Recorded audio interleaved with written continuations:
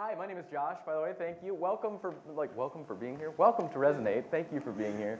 I'm Josh. I'm the pastor here, and if this is your first time, I'm so excited that you're here. And you're actually here on a really, really cool week.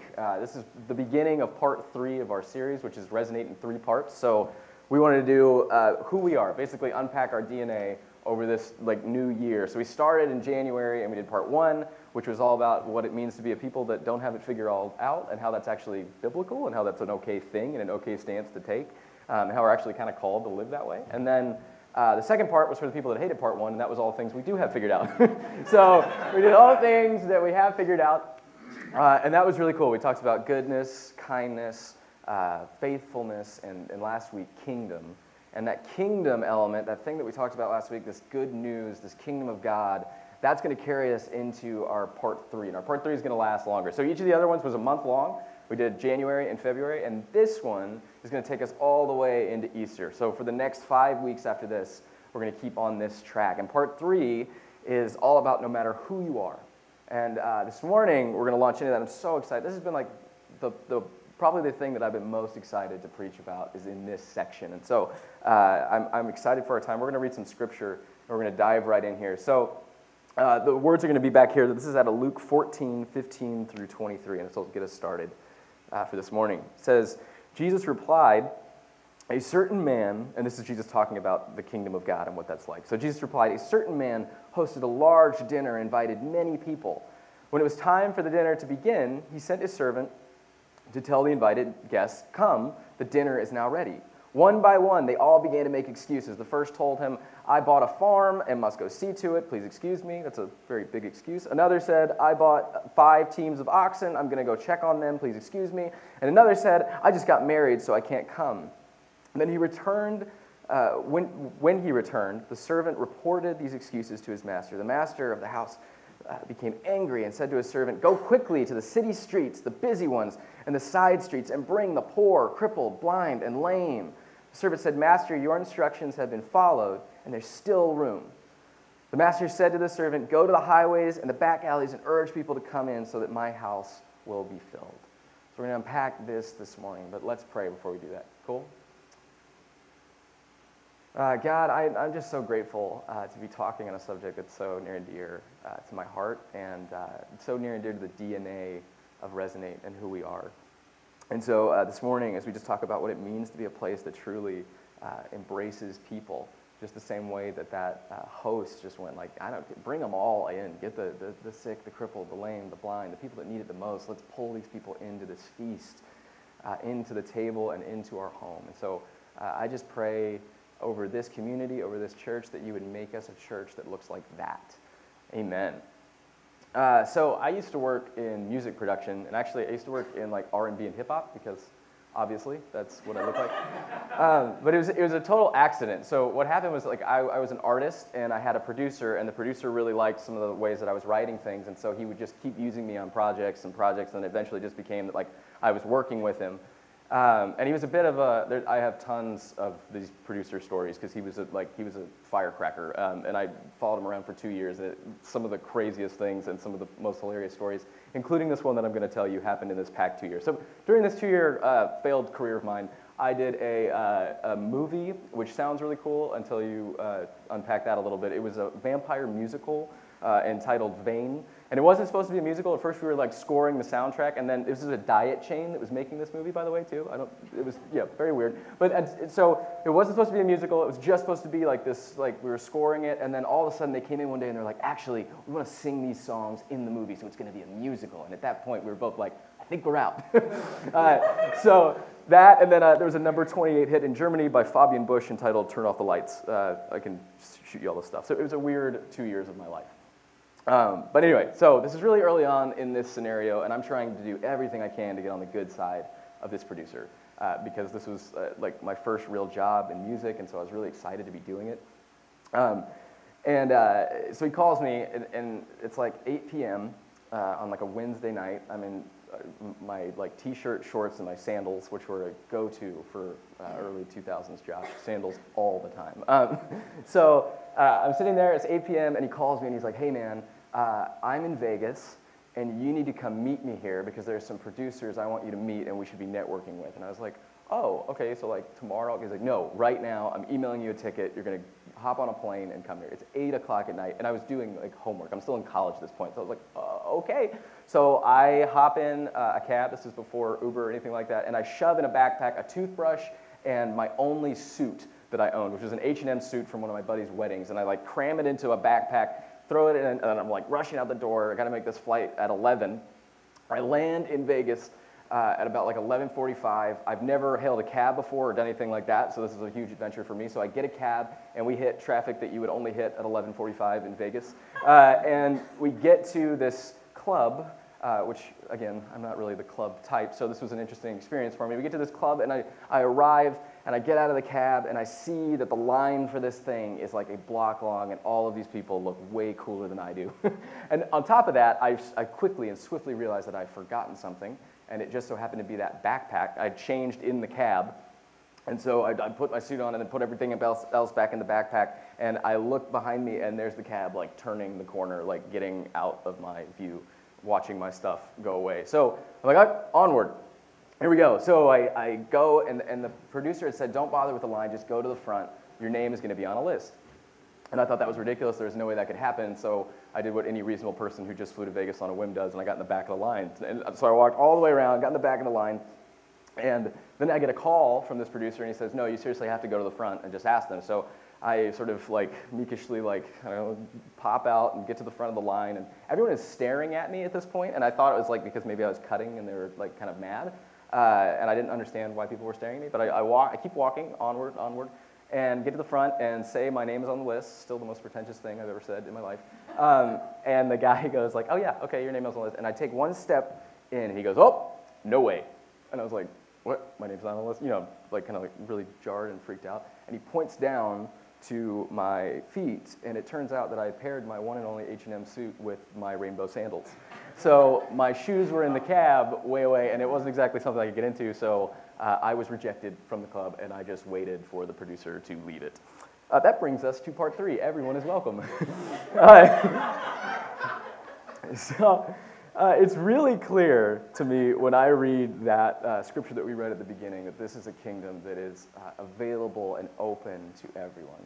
And if it's a kingdom that's available and open to anyone, then the churches that we embody, and especially in this space, we have to be a place that longs to fill all those seats at the table. And this includes a radical notion of inclusivity and not exclusivity. In all 3 parts of this series, we've been unpacking what it means to call Resonate home. And this is a brand new church, and one of the best things we can do is just lay our cards out on the table and explain exactly who we are. And I want to really enforce this idea. We didn't come up with this stuff in a vacuum.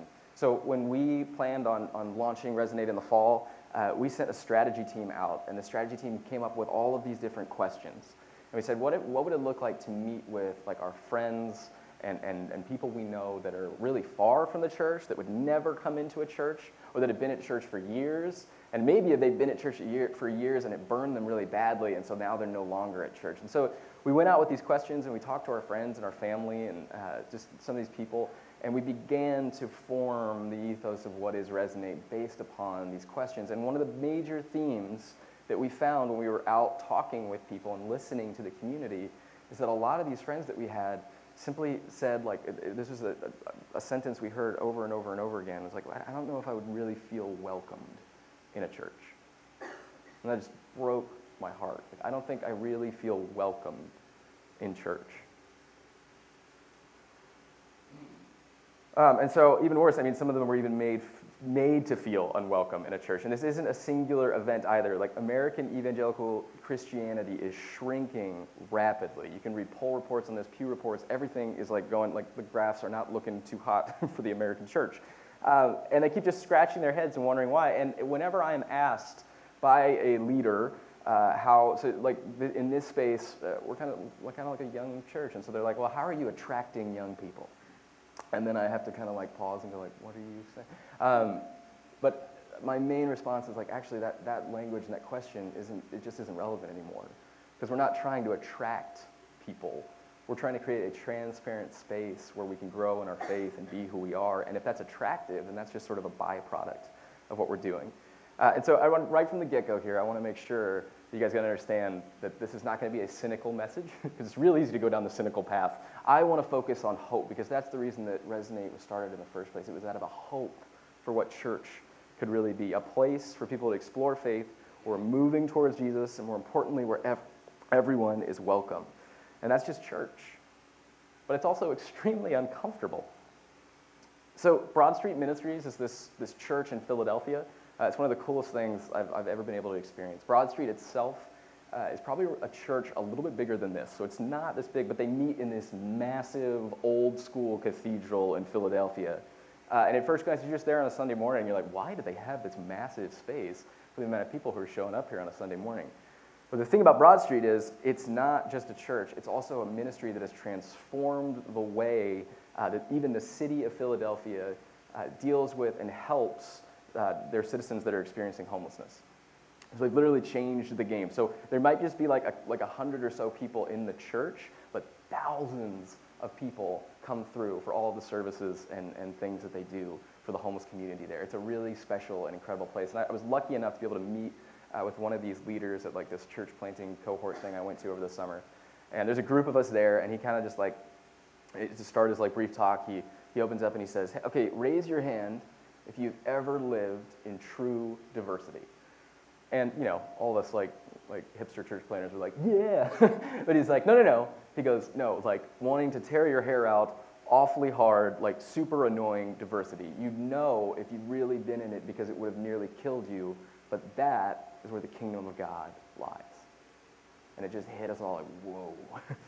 That is where the kingdom of God lies. But I think we tend to shy away from that uncomfortableness. We tend to shy away from uncomfortable things in church when the reality is this should be the place where we get into it. We have to embrace things and people in a new way, and that's going to be rough. The church at large has actually struggled with this from the very beginning. So I'm going to read a big chunk of scripture here, so hang with me. This is really, really important to see. This comes out of Acts, which is a book that's all about how the church began. And so as we look at this, like, it's a really cool picture for us to see, like, we're just beginning. This is Acts. It's a good place for us to start. And this is about Peter, and I'll kind of explain this as it goes, but the words will be behind you. It says, the news traveled fast, and in no time, the leaders and friends back in Jerusalem heard about it, heard that the non-Jewish outsiders were now in. When Peter got back to Jerusalem, some of his old associates, concerned about circumcision, called him on the carpet. So I want to pause right there because that's super confusing. Why are adults like confused about circumcision? That's not normal. So at this time in history, the Gentiles and the Jews were not really, like, to be a Christian meant that you were also a Jew. So you would have to convert to Judaism and then also follow this Christ fellow. And there were these other Gentiles we're going to talk about in a while who were called God-fearers, and so they would practice in the temple, but only so far. Like, if they really wanted to become fully Jewish and wanted to convert to Judaism, for males, circumcision was an actual, like, need. You had to do it. So you can imagine that kept a lot of people away. But it was a huge crippling issue when it came to the politics of the early church, like who's in and who's out. And Peter, and he's going to recap exactly what happened, but in the beginning here, we're seeing that he's being called to task for something that he did. And what he did was go and eat at a Gentile's house and proclaim, like, the Holy Spirit is here too. Like, this is the church too. But right now, he's getting berated. So this is like a group of people pulling Peter aside, hearing about what he did, saying, what are you doing? In fact, they called him on the carpet and they said, what do you think you're doing rubbing shoulders with that crowd, eating what is prohibited, and ruining our good name? So Peter, starting from the beginning, laid it out for them step by step. And this is where we're going to hear what happened. He said, recently I was in the town of Joppa praying. I fell into a trance and saw a vision, something like a huge blanket lowered by ropes at its four corners. It came down out of heaven and settled on the ground in front of me. Milling around on the blanket were farm animals, wild animals, reptiles, birds, you name it. It was there. Fascinated, I took it all in. Then I heard a voice. It said, go to it, Peter, kill and eat. Vegetarians in the room, I'm very sorry. I said, oh no, master, I've never so much as tasted food that wasn't kosher. The voice spoke again and said, if God says it's okay, it's okay. If God says it's okay, it's okay. This happened 3 times, and then the blanket was pulled back up into the sky. Just then, 3 men showed up to the house where I was staying, sent from Caesarea to get me. The Spirit told me to go with them, no questions asked. So I went with them, I and 6 friends, to the man who had sent for me.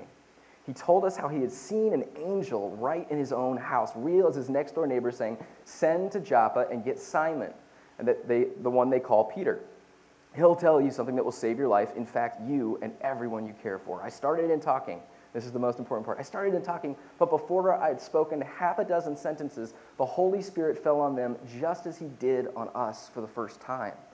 I remembered Jesus' words, "John baptized with water, you will baptize with the Holy Spirit." So I ask you, if God gave the same exact gift to them as to us when we believe the Master Jesus Christ, how could I object to God? Hearing it all laid out like that, and this is crazy, this never happens in community and especially in church. Hearing it laid out like that, they quieted down. And as it sank in, they started praising God. It's really happened. God has broken through to other nations and opened them up to life. So I want to focus on that last sentence. It's really happened. God has broken through to other nations and opened them up to life. So there's a ton to digest in there. I realize that was very long, but stick with me here because this is really, really important. First, let's talk about Acts. So Acts is this book of the Bible, all about how the church begins. Jesus ascends, so he dies and he rises again, and then it said that there's 40 days where he's hanging with his followers, and then he ascends. And as he ascends, which means he sort of floats up, as he ascends, he actually gives one final directive to all the people that were following him, all of his disciples. He says, "Go to all corners of the earth and share this good news. Go to all corners of the earth and proclaim the gospel. Go to all corners of the earth and make disciples." This is his last thing. It's a pretty big deal. And so this passage actually happens about 10 years after that directive, and they're still only about 30 miles from home. So they're still trying to figure all this out. But geographically, that's not even the point. The fact that they were just 30 miles, what Jesus is saying to them when he says, "Go to all corners of the earth," in this tribal society that was still very separated, you would have to travel great distances to encounter people that didn't look like you, act like you, and do the same things that you were doing. You'd have to travel way out of the way to find people that were different than yourself. So what Jesus really isn't looking, he's not looking for distance, he's looking for diversity. His call to go to all corners of the earth meant this news was for all people.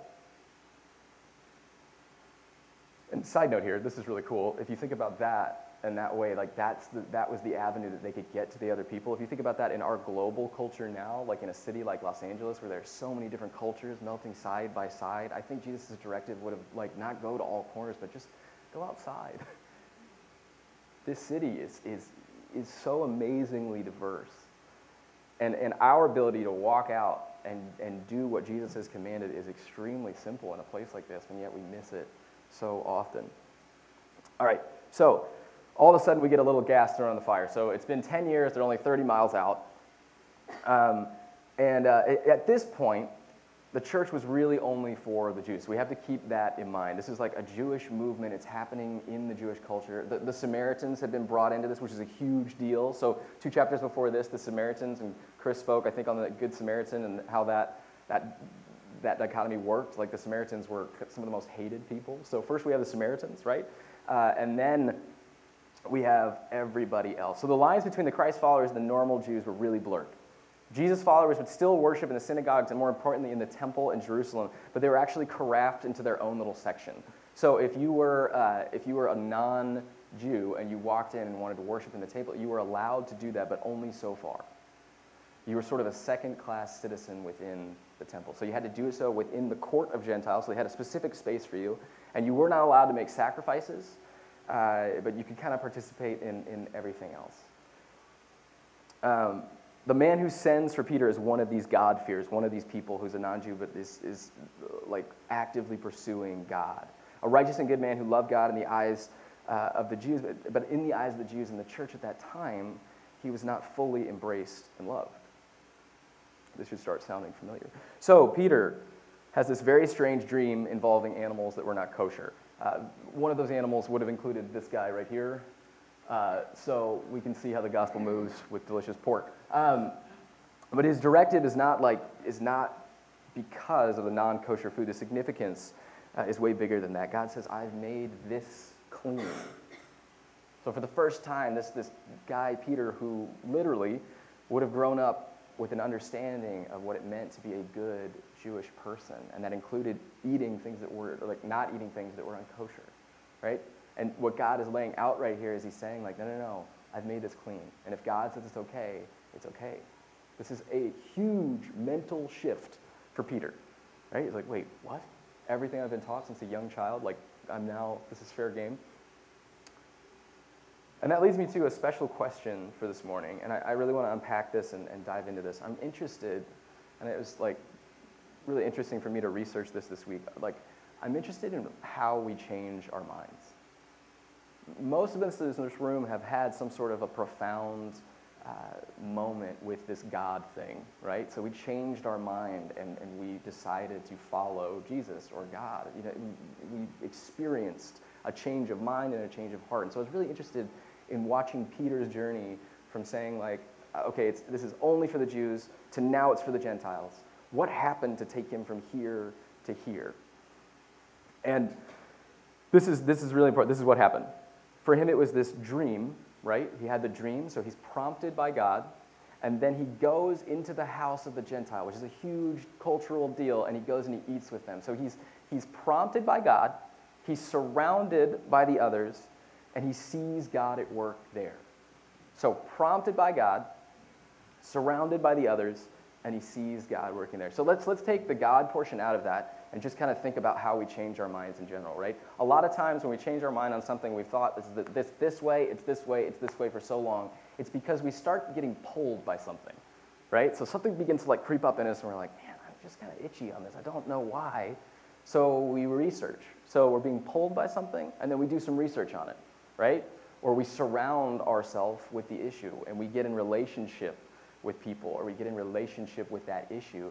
And then here's what oftentimes happens. Once we change our mind, we kind of realize that God was at work there the whole time. Or to take God out of it again, we kind of realize that there were people and this idea was here the entire time, and I'm just now getting to it, right? So we change our mind in a God way. We are prompted by God. That's that thing pulling at us. And then God surrounds us with those people. We have to go and be a part of those diverse cultures, of those different things. When we seep ourselves in diversity, that is when we get to see God's working over here, and I'm beginning to align with these people that I know nothing about, or that 5 minutes ago I knew nothing about. Now, all of a sudden, their stories and their struggles and their problems, I get it, because I'm in relationship with them. If I'm not in relationship with them, I'm not going to get it. So God makes it really clear here to Peter. He says, I'm prompting you. I'm going to give you this crazy, weird dream. And then I want you to follow these people into an unknown territory, into an unknown home. We talked about this before, but that's that idea that God keeps coming back to about being a guest rather than a host. Peter has to step into this new, scary environment, and he knows he's going to get flack for it. He knows he's going to be called to task because this is something that's a little farther along than all the other people are used to or feel safe with. So the church really gets this mixed up a lot, right? We invite people in, come into what we're doing, change your ways and be just like us, but we're not going out. And that's why I love our infographic. Do we have that again, Sean? I know it's backtracking. Nope, we can imagine it. I think we've all seen it enough. But the arrows out, that literally is a beautiful picture of what the church is supposed to be. We're supposed to be here for like Sunday morning, and then we're out in the community, dealing with life and being in relationship with other people, because the only way that we're going to change people's hearts and minds is being in relationship with them. And I guarantee if you do that, it's not that we're going to change their mind and heart so much as they're going to change ours, and real relationship and love is going to move forward. I want to talk a little bit about the space that we meet in. And then there's a story about Jesus, and then we'll close, because we're going to talk about Jesus this morning. This is a really special space. I don't know if you guys know much about Highways. Highways is an alternative theater space, so there's all sorts of stuff hiding in here. But it's a space that'll pretty much put on anything. Like when we first got into this building, I met with the tech director because he wanted to see what our needs were, and I was like, we're really simple. We'll probably just need a couple mics, and besides all the pyrotechnics we do on Sunday morning. He did not laugh. He just sort of stared at me and he was like, well, if you're going to do that, we're going to need this, this, and this. And I was like, oh, no, I was kidding. He's like, oh, I don't think you know the stuff we do here. And then I went on the website, and man, like, they blow stuff up in here. So the takeaway for that is, if we ever want to blow something up in here, we're good to go. I think maybe Easter in the cave or whatever, we could do something like that. But I wanted to learn more about this space. So I've been getting to know Leo, who's sort of, you've probably seen him floating around here. He's like our landlord, but he also runs highways. He's also responsible for that art installation over there. He's an artist. He's just this like off the charts, like cool guy. And he invited Chelsea and I to actually come to the opening of that. And if you've seen that art, the room looked a lot similar. So it was electric in here. We walked in, and there's like a piano player over there, and musicians going, and live performance in here, and there was a video screen, and things were going crazy, and it felt like this huge, vibrant community. The door was open, people were flooding out into the thing, and I was like, wow, this place is so cool. And I said hi to Leo, and like in that typical, like he can give you like 2 minutes because he's got like 300 people that all want to vie for his attention. So he talks, and he introduces me to this friend. He's like, this is my friend. He's been performing here for 25 years, and then he's out. So then you're stuck with the friend that you don't know. So we talked with this friend who's been performing here for 25 years, and so I'm trying to make small talk and get to know this guy, and I asked him, like, well, what was it like 25 years ago here? Like, what's it been like performing here? And specifically when this place got started, what was it like? He just like kind of, it took a real dark turn real quick, but he got a little solemn, and then he pointed at the floor, and he said, this is what it was like. And it got real heavy between us. I don't know if you guys know this, in the floor over here, the floor in the other room, there are names of people who were victims of AIDS in like the worst outbreak this nation has ever seen in like the mid to late 80s. And all of the names are people that these people knew who were victims of that terrible disease. And he just kind of looked, and he said, yeah, I know a lot of these people.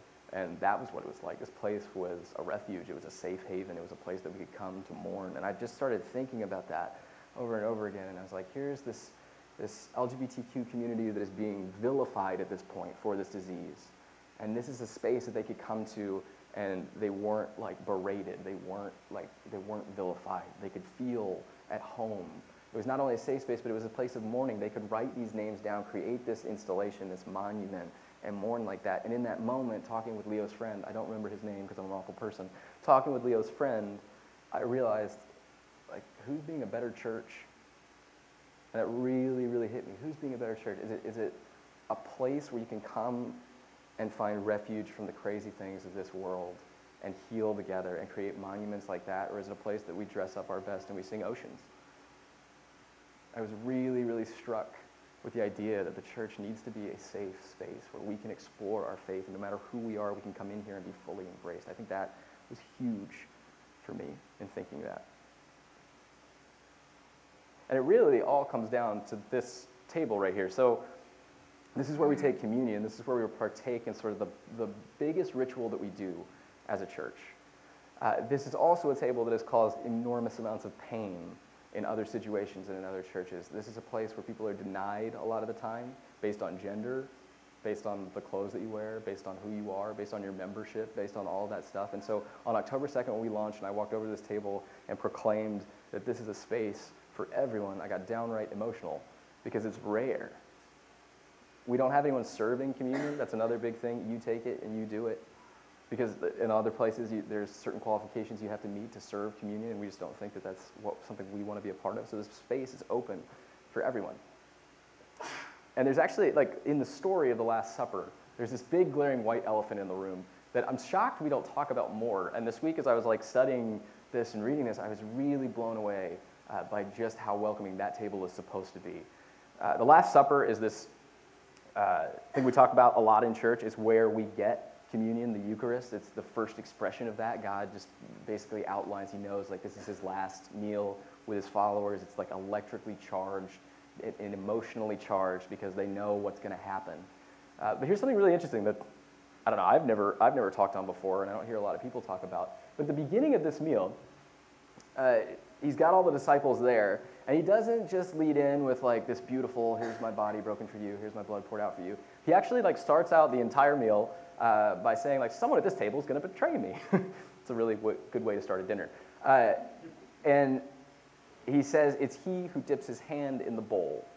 And so that's obviously Judas. That's another big question. Why did he stick his hand in the bowl after that? I'd be like avoiding that bowl. But anyway, it's obviously Judas. They know it's Judas. This is insane. You're sitting in that tension. You know that like this person that you've been journeying with, this other fellow disciple, is going to betray Jesus, but he allows that tension in that space. And even more than that, as he describes communion, they take communion for the first time, and he says, this is what you're going to do to remember me. Do this often. This is going to be like the most important thing you do when you gather. Judas is still at that table. One, I'm not sure why Judas didn't just leave. Kind of awkward. But two, that's the kind of radical acceptance and love. Jesus, this person is going to betray him and hand him over to death. He's literally has a seat at that table.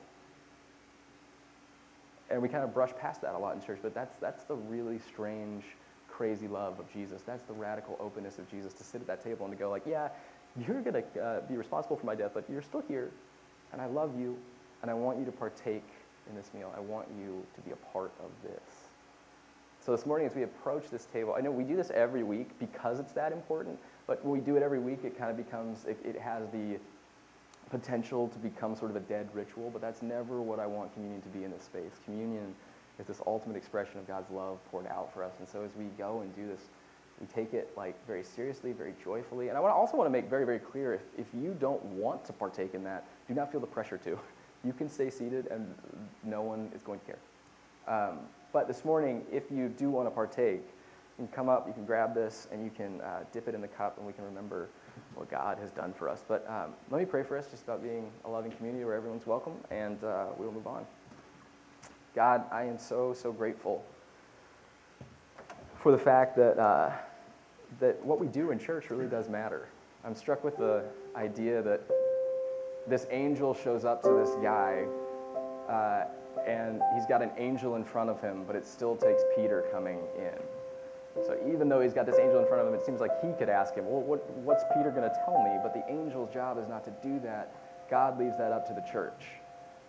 God leaves that up to Peter to come and share this good news in a place that they normally would not. And so I pray over this space, God, would you just create a community here where when people walk through the door, they understand that they are loved. And that I just want to keep pounding into our hearts and our heads. Because it's going to be uncomfortable. True diversity is so uncomfortable, but it is where the kingdom of God is found. And so I'm thankful for a room of people who are brave enough to step into that, and I'm thankful for your church and just what it does in the world. May we be the type of place that's able to accomplish good news. Amen. So the front row can come up, and then the second row.